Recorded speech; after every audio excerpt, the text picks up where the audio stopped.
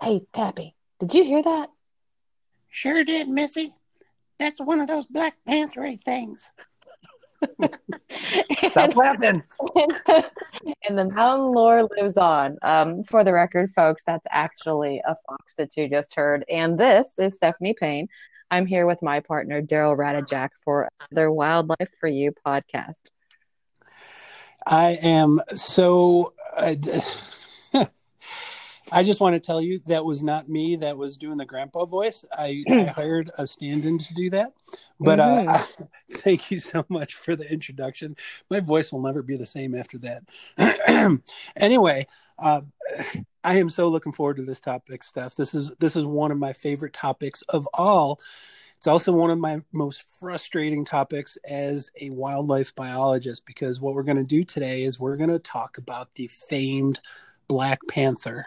Yeah, I agree. But this transcends a simple wildlife discussion. This really delves into the psyche of society. So honestly, this is actually more a human phenomenon than a natural phenomenon.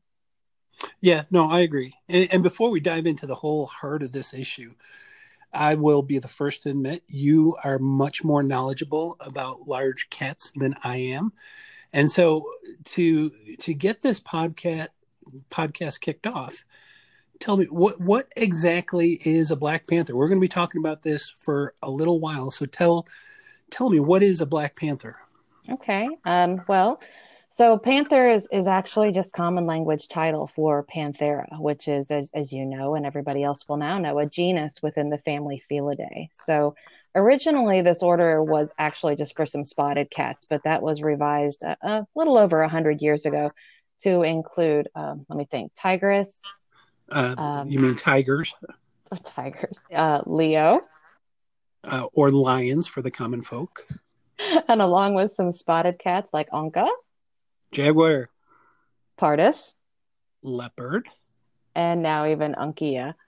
Unkia, the good old snow leopard. But yes, so congratulations. You have passed your biology course on kitties right now. So Good the deal. reason things like this change over time, and why we say that it was changed over 100 years ago, and now that the snow leopard is included, is actually because of genetics. So many, many moons ago, people really only had the ability to rely on what they could see, hear, or feel to make a determination on if two animals were the same species or not, or how closely related they even were. So you can see why somebody looking at a lion, tiger, and a jaguar and a cougar could easily sell, well, we've got four cats that they're obviously cats, but they must be different because that obviously the tiger has stripes, the jaguar has spots, and the last two, they're solidly tawny, but the males of this one have these giant manes and they're just huge. So, relying on our eyes, it would actually be pretty easy to assume that you have four distinct species there. And that's what we actually call a phenotypic description, or it's a description that's describing the physical attributes or difference in physical traits that we can see, hear, or feel. So, if we fast forward that to today, we start to understand genetics a little more, and now with genetic analysis, we can actually determine if a species truly belongs in the same order. And that's why the snow leopard now has recently migrated from Unkia unkia to Panthera unkia. So it went from being a different genus to now being included with the other Panthera. So anyhow, before I bore everyone to tears, a black panther, to answer your original question, is the common language term for a melanistic leopard or a jaguar. Melanistic simply means it's all black. It's the opposite of albinistic or an albino. If it's melanistic, it's an all black cat. So Black Panther is an all black jaguar or leopard. Wait a minute, though. If you're saying it's a jaguar or a leopard, we don't even have those cats in North America, except obviously some people will point to a jaguar kind of being in Central America, where they sometimes every once in a great blue moon wander up to that Arizona Mexico border, but that's typically only one cat. Yeah, exactly. So now you know why it's considered mountain lore. Yes, I get it, but now I'm saying mountain lore, and I hate stumbling so much on this, but it's usually like these rural communities, and obviously Appalachia, lots of those far and away places tucked in the East have legends of them. But if I'm not mistaken, even like Native Americans talk about Black Panthers, don't they? Yeah, so that's why this is more of a discussion about human psyche. Another thing to note that I hope everybody noticed our Panthera discussion just a second ago is that cougars were nowhere to be found when we were talking about all those Pantheras because they're not even in the same genus. They're not even a cousin. They're more like a second or third cousin, and they're in the genus Puma. So just to kind of bring some clarity to that. Okay, well let's stick on this whole biology issue and let's clarify for the audience what kind of cats do we have in North America, and since most of our listeners tend to be in the United States, let's focus on what they're used to. So, what kind of wild cats or what kind of cats are we expected to see here in the U.S.? Gotcha. So I didn't know I was going to get pop quiz too. So get my counting fingers out here. So obviously my favorite, which is the cougar.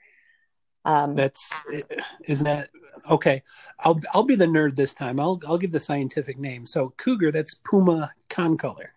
Correct. And then we have lynx. Which should be Lynx canadensis. If we're talking about our neighbors up north, correct. We've got a bobcat. Which is Lynx rufus.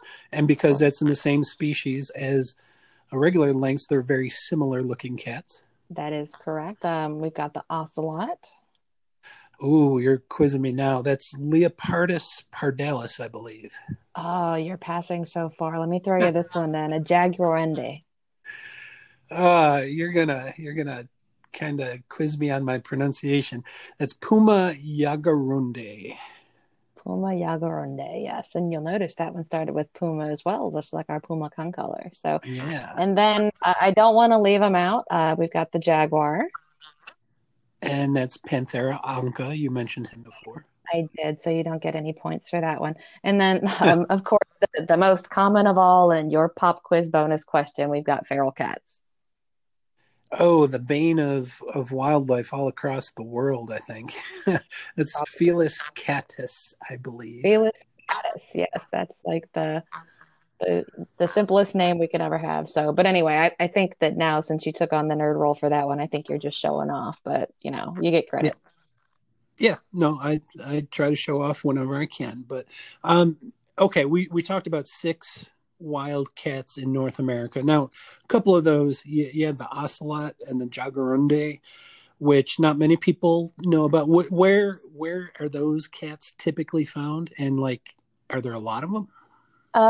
Well, so the ocelot and the jaguarundi, they actually got quite a few things in common when we're talking on those topics. So, both of them are pretty small, probably about twice the size of your normal house cat. Granted, now that's going to depend on what people would consider a normal house cat. So I'm going to say they both weigh in, somewhere between like 12 and 35 pounds. The ocelot being the slightly bigger. Jaguar's got he's only like 12 to 18 pounds. But both of those cats are primarily going to be way down south kitties. So for the jaguarundi, you're talking Central America, all the way down into South America, and then for the ocelot, you're southwestern United States, but pretty much further south, all the way again down into South America. From time to time, you're going to find some that may like to find their way to the tip of the American Southwest, but no, there's not going to be a whole lot of either one of those cats around. Okay. As far as, again, our range to the United States, you're not going to see many of them. So unless you live along that Texas-Mexico border, the chance of you seeing either one of those two species is pretty much next to nothing. Nothing. Yeah, okay. I'd say that's completely accurate. So let's jump up to a couple of the more common, like next size up, and talk a little bit about lynx and bobcat. Where are those found? Okay. So, and again, like you were just mentioning when you were showing off with all that scientific nomenclature there, they're still smallish. They're not quite as small, really. They're 18 to 40 pounds, and that would be a really big cat if it was a 40-pound cat. The bobcat, just the basic bobcat that the most people in the United States are going to be used to, is going to be really common actually, because their range literally just spans the entire U.S. and they go up into Canada and down into Mexico a smidge too. But now the Lynx canadensis, or the Canada lynx, that one, the name kind of is a giveaway. Mostly you're going to find these guys up in Canada. They probably have the accent to go along with it. You might find a few of them that go down into the Rockies, eh? Yeah. Oh, yeah. You stole my punchline there. No, you're good. But you kind of mentioned not just Canada, but the Rockies. So it seems to me that they are either a high elevation or a cold latitude type of cat. Is that correct? Mm-hmm. That is correct, and their fur shows it. They definitely just look like the fluffier version of the two cats. Other than that, they do have so many similar characteristics that, I mean, it's pretty obvious that they belong together in the taxonomy. All right, cat nerd. What is their favorite prey then? Oh gosh, I can't tell you that I hang out with all of them in every state and ask them this, but well, you know what? I am the cat nerd. Why don't you go ahead and you tell me? And I want this to be the common prey item across the entire geographic region for both of those, since that's what you covered. Well, typically lynx love to prey on snowshoe hare, and the cool thing is most people know snowshoe hare have those huge, giant back feet, which help keep them Yeah. keep them afloat on top of the surface of the snow. The adaptation with the lynx is they too have those giant back feet and designed pretty much like that snowshoe hare, and that's how they get around in some of those deep snow conditions. Just for the record, I would like to clarify that since I was putting both of them in being such similar, kissing cousins and whatnot, I actually thought you were asking that question about bobcats and lynx. Oh, Lynx canadensis. So that's oh, why I was like, I can't say that because I'm gonna say rabbits, but I then gotcha. my little girl's gonna pop out some randoid Well, fact that well, no, I'm so glad you kind of brought that up because real quick, we won't stay on this too long. When it comes to the primary diet of bobcats, since they are the most common wildcat in North America, what is a typical, not the one and only, but what do they typically prey on? that's actually a really good question that I could also let you answer, because I would be more prone to wanting to talk about those extreme things that people think they can't eat that I find interesting. But as a general rule, I'm going to call out rabbits and rodentia and things of that Yes, nature. and So, that's it. You mentioned the size, typically 10 pounds to a really big bobcat being 40 pounds. Their main mhm. diet is going to be those smaller-ish animals, whether or not it's rabbits, woodchucks. I'm sorry, I know that's your favorite animal. Chipmunks, you name squirrels are a big one, big part of their Yep. diet. And But we so, need to be clear that one of those 40 pounders can, in fact, take down a deer. A lot of times, people are like, that can't be a bobcat, it's taking down a deer. And that happens. yeah, it's albeit it's extremely rare. The main part of their deer diet is going to be fawns. So when fawns hit the ground, because they're a much smaller prey item to tackle, whenever bobcats do eat deer, it's typically a fawn or a really small deer. Now if they're stressed, they will go after a bigger deer, but that is a rarity. So, Yeah. okay, we knocked out four of the smallish cat. Let's talk about the big boys.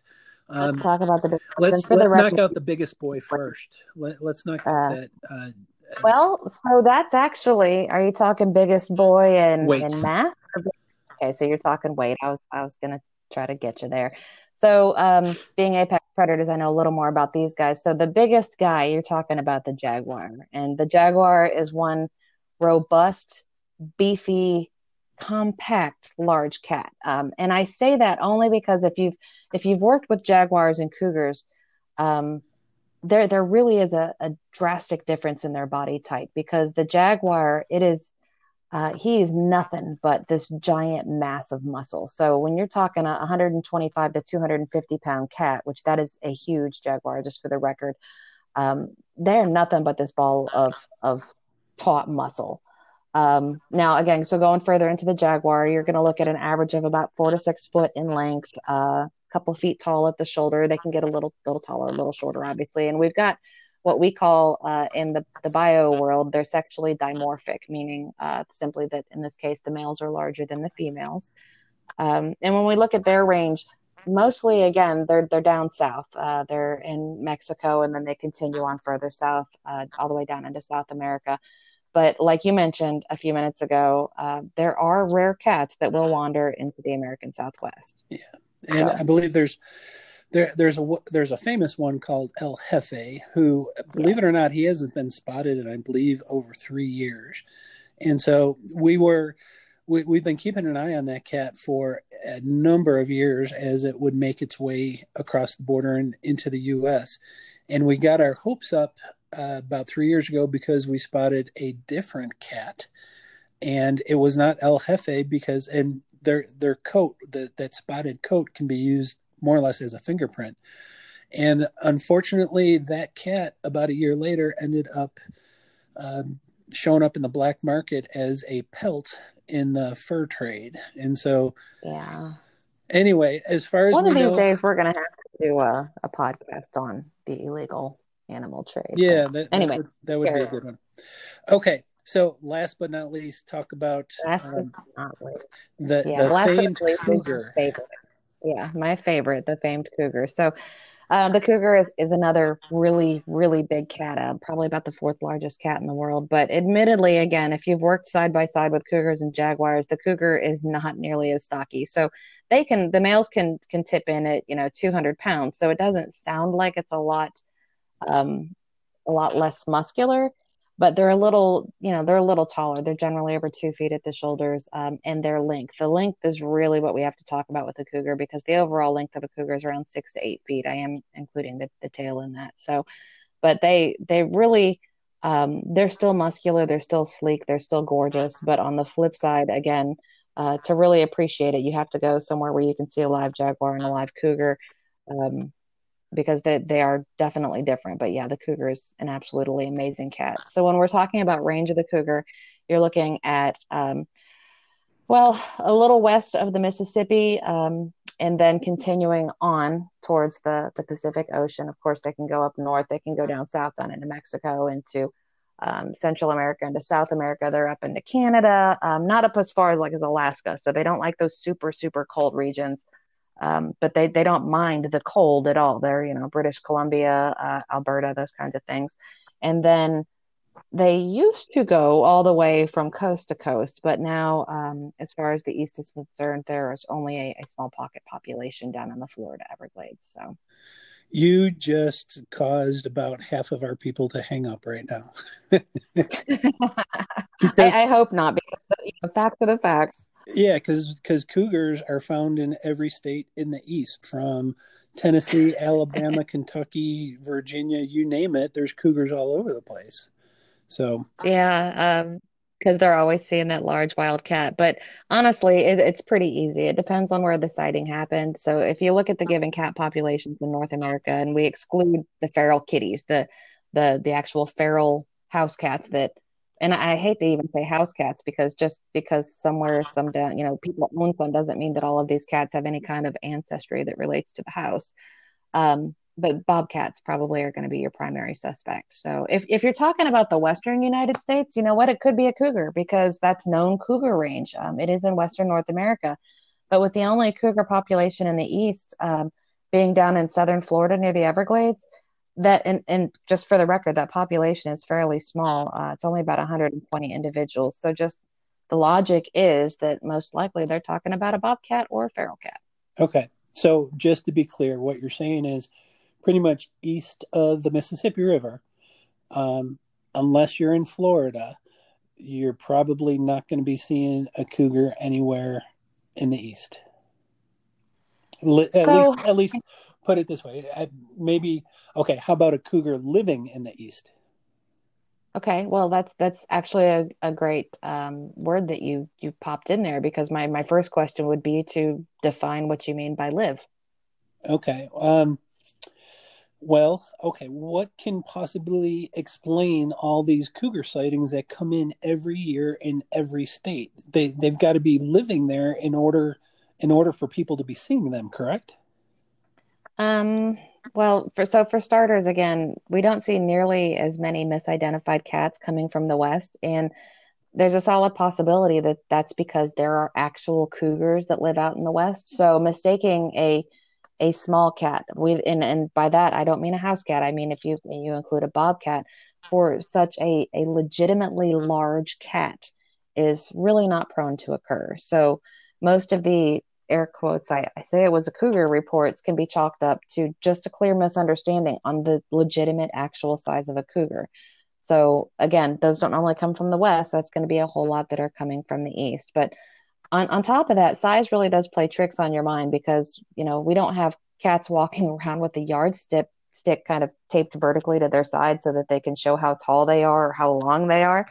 Um, so there's really it's hard to determine the size of things. And then if you add in any kind of a low light situation or some kind of a grainy film that doesn't show everything, it really is a recipe for misidentification. So no, you'd really. I know that a lot of people say that they see cougars and do cougars live here, but no, to live here, they have to have a sustainable population. I shouldn't even say sustainable. They have to have a breeding population. You have to have an established, not leaving um, set of cougars to say that they live here. You have to have males, females, again, kind of staying put and doing what cougars do. So people inherently they see what they want to see and they forget what's most logical. So of course, um, that's just kind of the way of things. But then, I really before I start to just go on a kind of a rampage, I can't neglect also all of those faked pictures that we see. There's one when we talk about Black Panthers specifically. There's this image of this black leopard that's from a South African reserve that was caught on a trail cam in the South African reserve. And that picture does a circuit on the internet every couple 3 years. So one year it's cropped up and it's supposedly a picture taken off a trail cam in Tennessee. And then a couple years later, it's a picture taken off a trail cam in Texas. And then it's Carolinas or Kentucky's. And I tell you what, that little guy, he does more trips than a hippie at a Grateful Dead concert. No, I know exactly which picture you're talking about. There's a few pictures that are like just the poster child for internet scams. But let's go back Mm-hmm. to the whole your mind playing tricks on you, because there are millions of people that live east of the Mississippi that go out in the woods, and there are thousands of sightings of cougars in, like I said, in almost every state. There's hundreds, if not thousands, in almost every state where people will see a cougar with their own eyes. And it can't be that every single one of them is wrong. Haven't there been like a couple of cases like where a cat has showed up in the east? Wasn't there one in, was it Connecticut?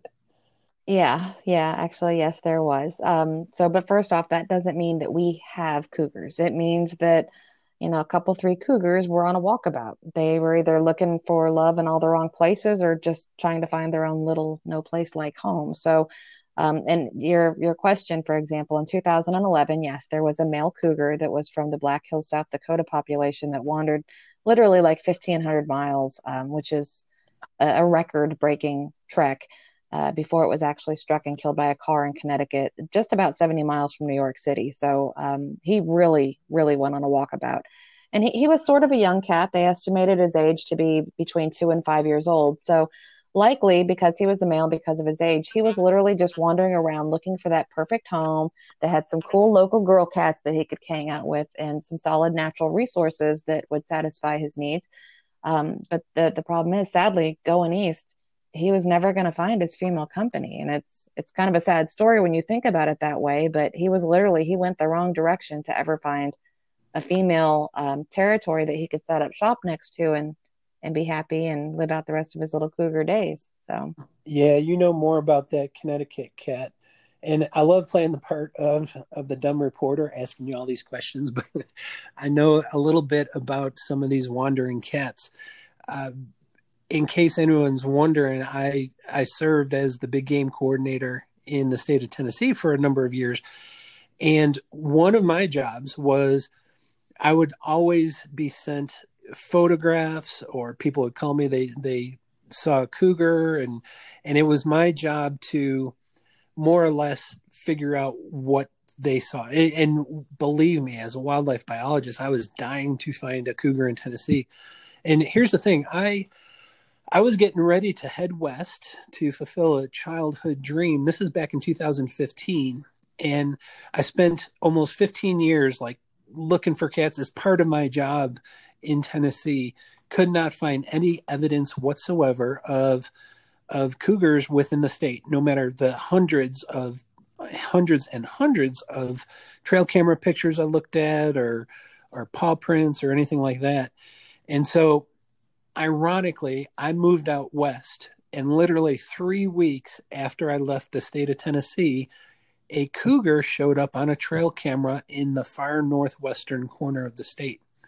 Mm-hmm. And it was kind of funny because prior to that, like 10 years prior to that, myself and all the other biologists within the state, we would talk about when and where do you think the first cougar will come into the state? Because we knew that cougar populations kind of in other parts of the country were growing and they expand.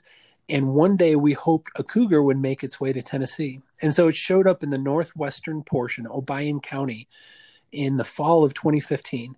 And it's one of those crystal clear trail camera pictures, which I was so happy to see, because you know as well as I, when someone says, aha, I got a picture of a cougar, and then they send you this grainy photo of a blob.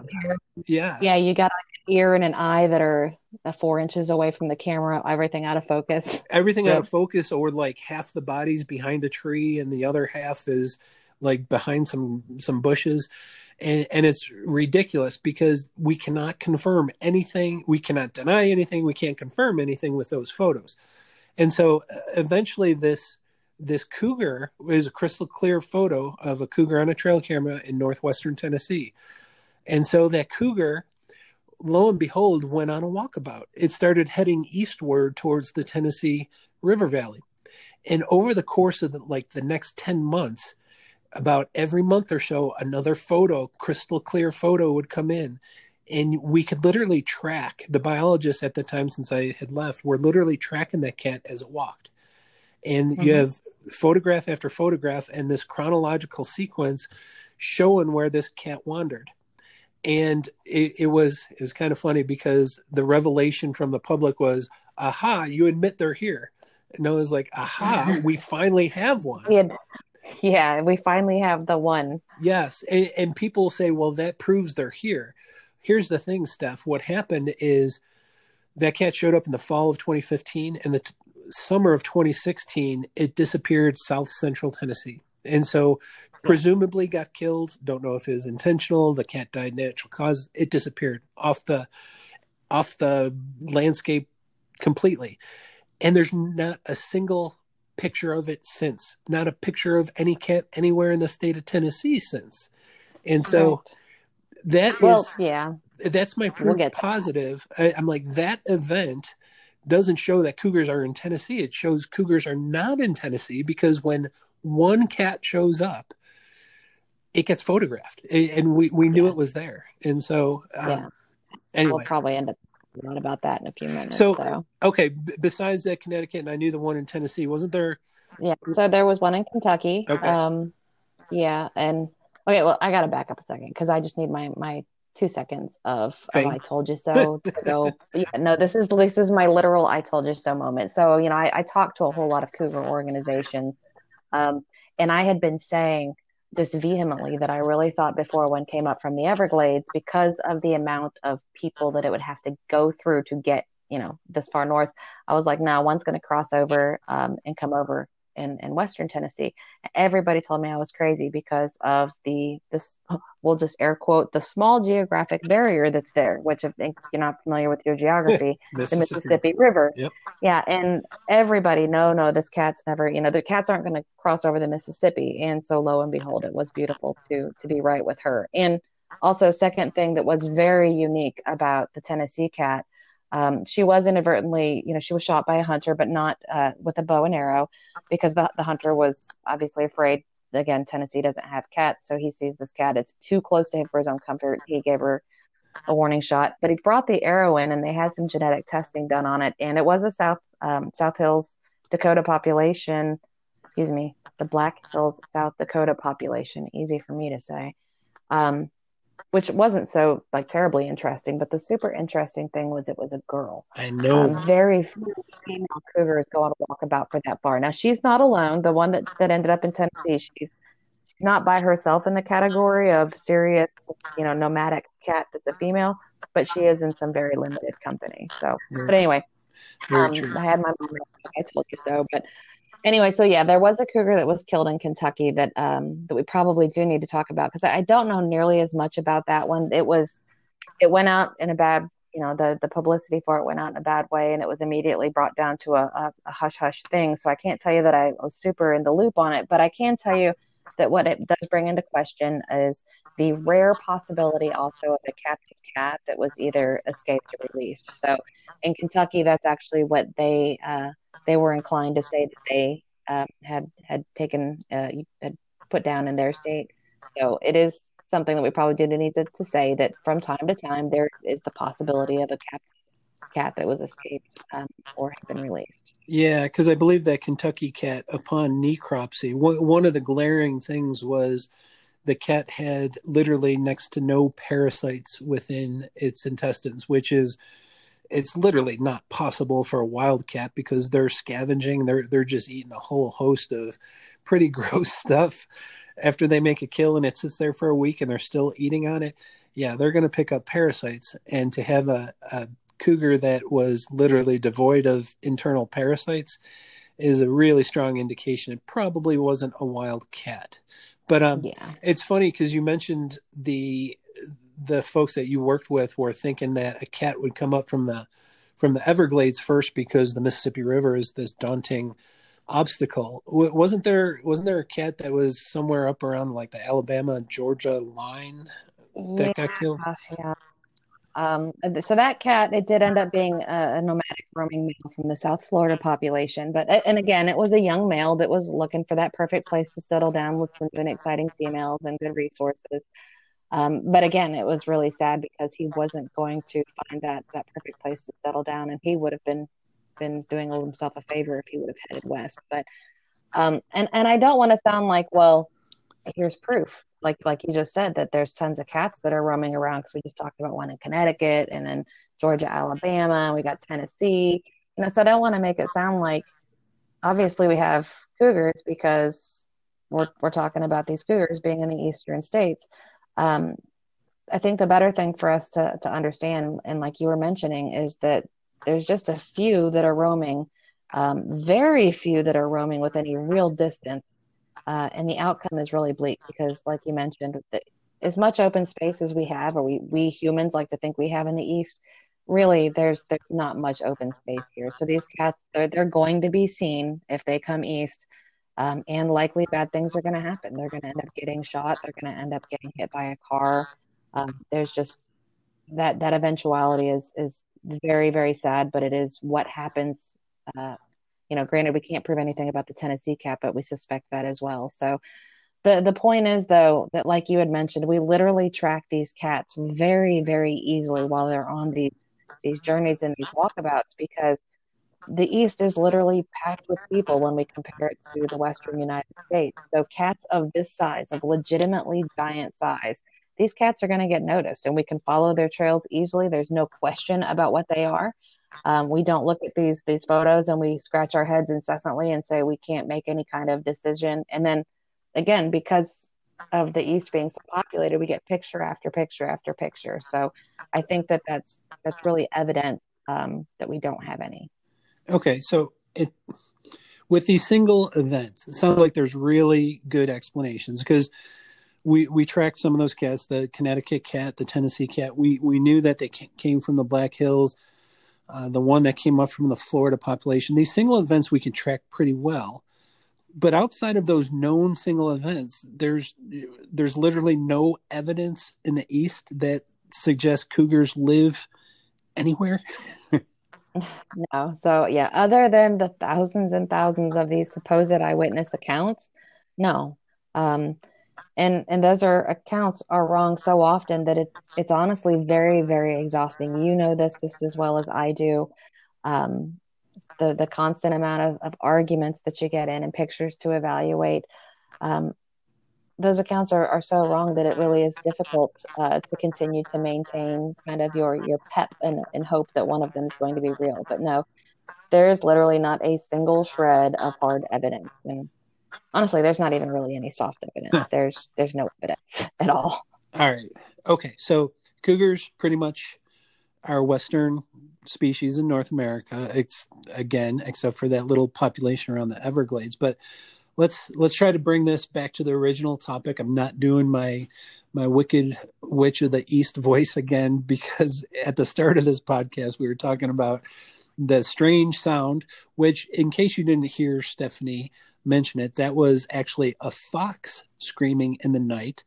But a lot of people will hear that sound, and they have been told, especially years and years ago, probably still happening today, that they were told, "Oh, you hear those screams in the holler down there? That's a black panther." So, tell me again, why are there no black panthers in North America?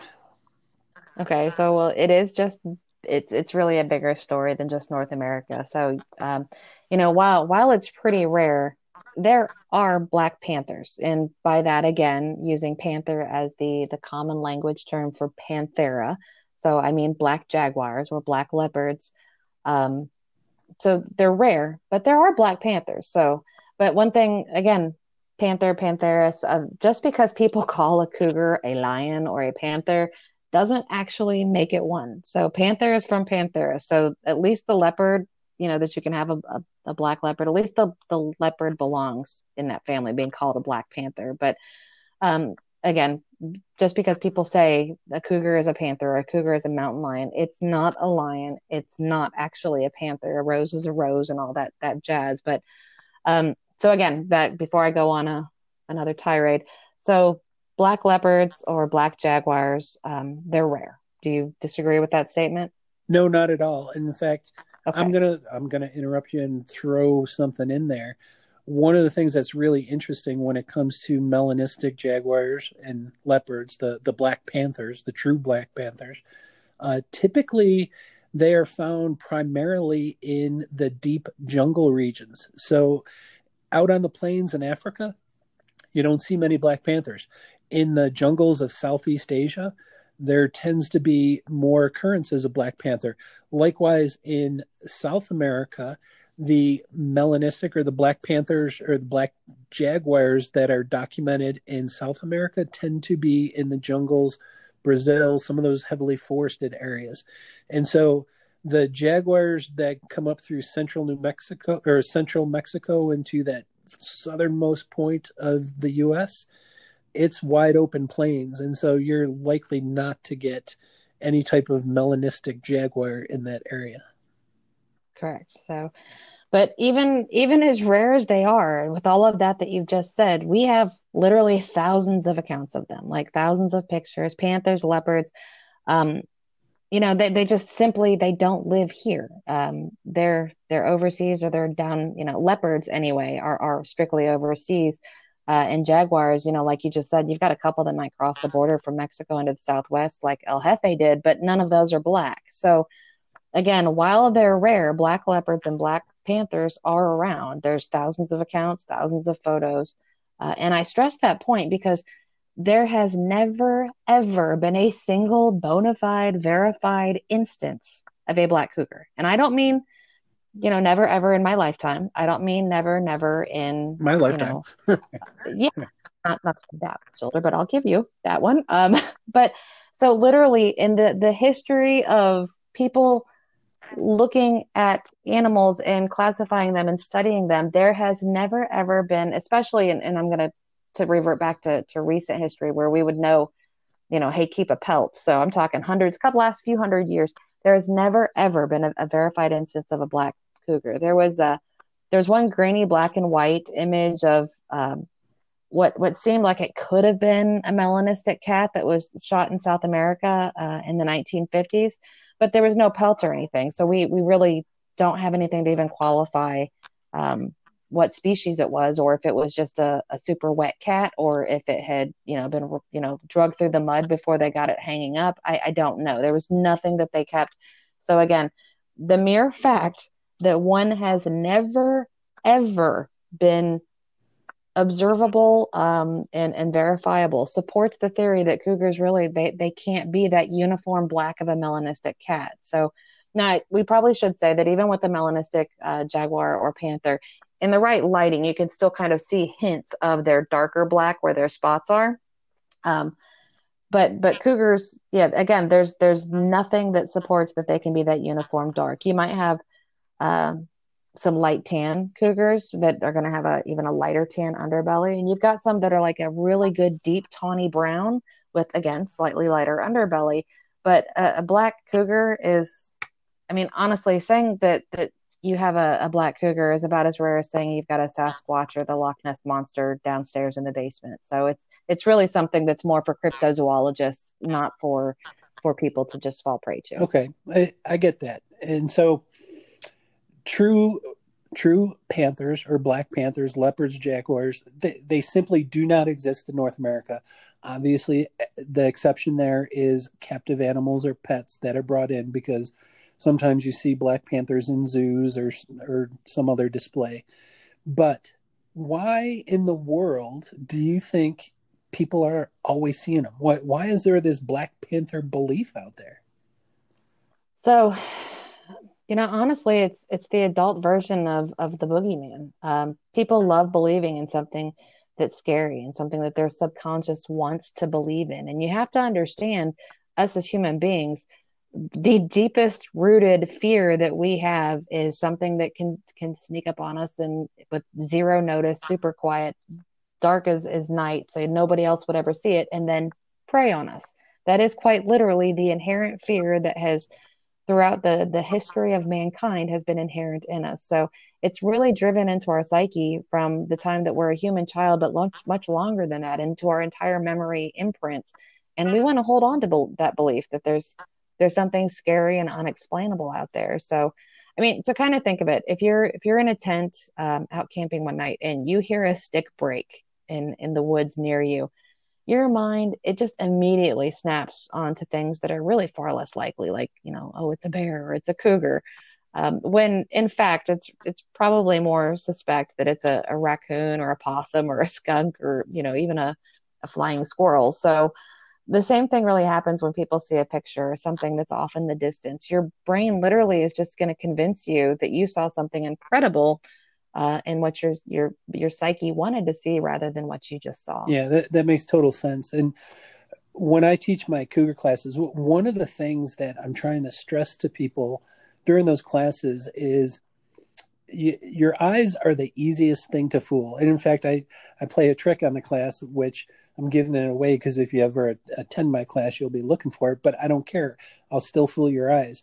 But I tell people all the time, you go to a magic show, and that magician is going to do sleight of hand. He's going to try to trick you into seeing something that's not there, or fool you with whatever magic trick he's doing. And here's the thing, your brain is trying to catch the magician screwing up. You're trying to find that goof up to figure out how the trick is done. And almost every time, unless he's a really sucking magician, he fools you. He tricks your eye, even when your brain is saying this can't be happening, and your eyes are fooled. Now imagine going out into the wilderness, outdoors, wherever you are, driving home late at night, and suddenly you see a flash of something run by you, and you're trying to discern it. Just like you said, your brain is looking for that extreme story. Oh my God, what did I see? Was that a cougar? Was that a Black Panther? And so instead of your brain trying to help you, your brain's trying to trick you. And so that's why I think so many people are absolutely convinced, because their eyes see something that they didn't get a clear picture of, and now their brain is telling them exactly what they saw, when in many cases it's not exactly what they saw.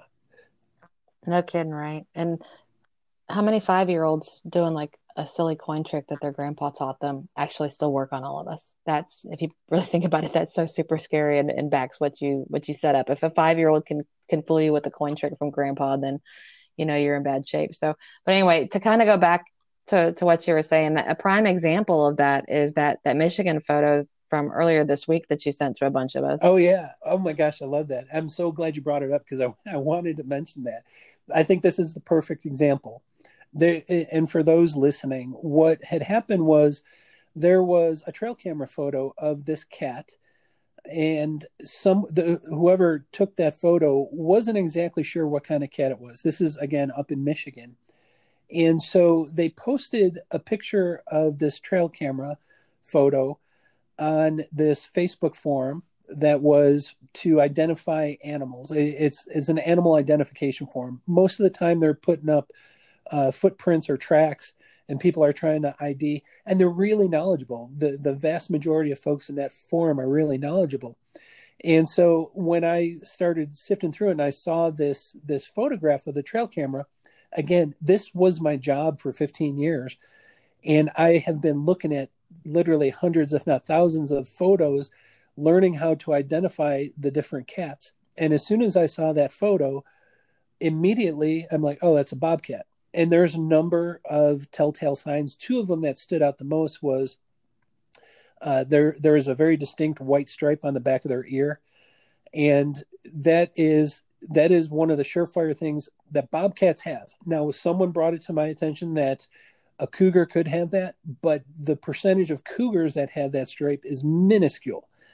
But bobcats, yeah, and for the record, it's not usually a stripe for a cougar. It's usually a more globular, more circular in nature. So right away I saw the markings on the ear, but then there's markings on the leg. There's literally some facial tufts that you can see, and it was so crystal clear that it was a bobcat. And so then I started reading the comments, and again, these were fairly knowledgeable outdoor people, and it was, I wasn't even going to say 50-50. It was about 60-40 where people were saying that's a cougar. And I told them, no, this is 100% bobcat. And because there are so many people questioning it, we sent the photo to numerous wildlife biologists. I bet you, 7 or 8 different wildlife biologists that literally specialize in the big game, the large cats. Every single one of them, they didn't even give it a second thought. They saw bobcat immediately. And so it was positively identified. They even sent it to that, I forget, Dr. Michelle's, I forget her last name, but she does the cougar or not photo thing on Facebook. Right away, she said is a bobcat. But where I'm going with this is I was then asked by the original person that posted if I could look at another forum of just where he submitted it. And it was the general public, just people up in Michigan. And I looked at that thread and I counted one by one all the comments. And there was over 180 people that said it was a cougar and 2 people that said it was a bobcat. And it is plain as day to a wildlife biologist, it is a bobcat. And so that just goes to show the general psyche, the society wants to see the boogeyman. They want to see that scary creature, that big creature, or that phenomenal creature. Oh, yeah. I say, let's go with big and phenomenal because I don't want to demonize my favorite cat here. But I know I'm right there with you. But yeah, because you sent it to me, and when I finally did open my text, I was like, "Oh, Bobcat, what do you want?" And then I didn't even know. Like half the time, just for everybody else's knowledge, we never know when Daryl is quizzing us because he's looking for something for one of his webcasts, and he wants to see if it's going to be a good one to trick people, which he is darn good at with the grizzly pictures, just for the record. So you never know what you're getting with Daryl. You just you answer honestly, and then and that is what it is. You go on. So, but and I commend how you responded back on that one because I did see the final outcome because I actually saw that on one of the Facebook things too, with your description. Because let's be honest, biologists are part of the problem here because biologists really could be more patient and use these instances to educate people rather than demean them because it is a great opportunity to describe what they're seeing versus what they should look for next time Cousin Joe asks somebody to be an armchair biologist and identify a kitty or whatever animals in the picture. Well, you hit home by just saying what you said there, Steph, because you know as well as I do this work, you do this work. Lots of wonderful people are trying to talk to the general public and educate them on wildlife. And one of the things that was really impactful in my career was when I was working for a state agency. And there was, believe it or not, as you can imagine, there was a cougar sighting. And the news station showed up to find out what's going on, because obviously a cougar sighting is a really big thing in the East. And this particular cougar sighting was in Tennessee. And so it was topping tonight's Eyewitness News. And so myself and a few other biologists went out there to investigate. And so the news agency interviewed one of the agency biologists, and they said, "Can you tell us what people are seeing? What is this that people are seeing out here?" And the response was, "It's a dog." And that was it. And it was like the most rude comment. And I was, Yeah, one of these days we're going to have to tell people how you and I actually became friends, because that's part of the I story. know. And so we absolutely, and I say we collectively as biologists, we have to do a better job talking to the public, because there's many within our ranks that just do an awful job, and they end up confusing the public more than anything. And if they don't confuse the public, they piss them off. Now, I know this podcast has probably pissed off a lot of people, but at least we're nice pissing off people. So anyway, this was such a wonderful podcast to do. I'm so glad we did it. What do you want our next podcast to be, Steph? Because I'm really getting on a roll here. Yeah, so I have to admit, all this cougar talk is put me in a bit of a mind to help bridge corridors on why cougars would be amazing to have back on the eastern landscape, and other apex predators too. So I think maybe instead of focusing on single individuals, let's just talk about apex predators and their role in ecological vigilance, which do I need to even explain that one? We'll I know hold it, that's a because Stephanie term. the way you and I talk is we'll explain it, and we'll be talking for another 40 minutes. So let's hold it for the podcast. That's a good point. That's a good point. Yeah, that makes sense. So how's that sound? Is ecological vigilance, is that good with you? Yeah, you got it. And with that, I do want to thank everyone for joining in and listening in. I'm sure you have questions, comments. If you do, don't forget to check out our website. But one of the biggest things, Steph, let them know how they could also follow us. So yeah, they can follow us on Facebook and Twitter, and Facebook is probably the primary way where you can tag us and bring some thoughts to us and questions. Anything that you want to be engaged with us in, we are all over the Facebook, and we'll get back to you. So, but Facebook and Twitter are our other options. So, all right, as usual, what we want to stress when it comes to wildlife, folks, your knowledge is their existence. And thanks again for joining us today. Thanks. See you there. Bye.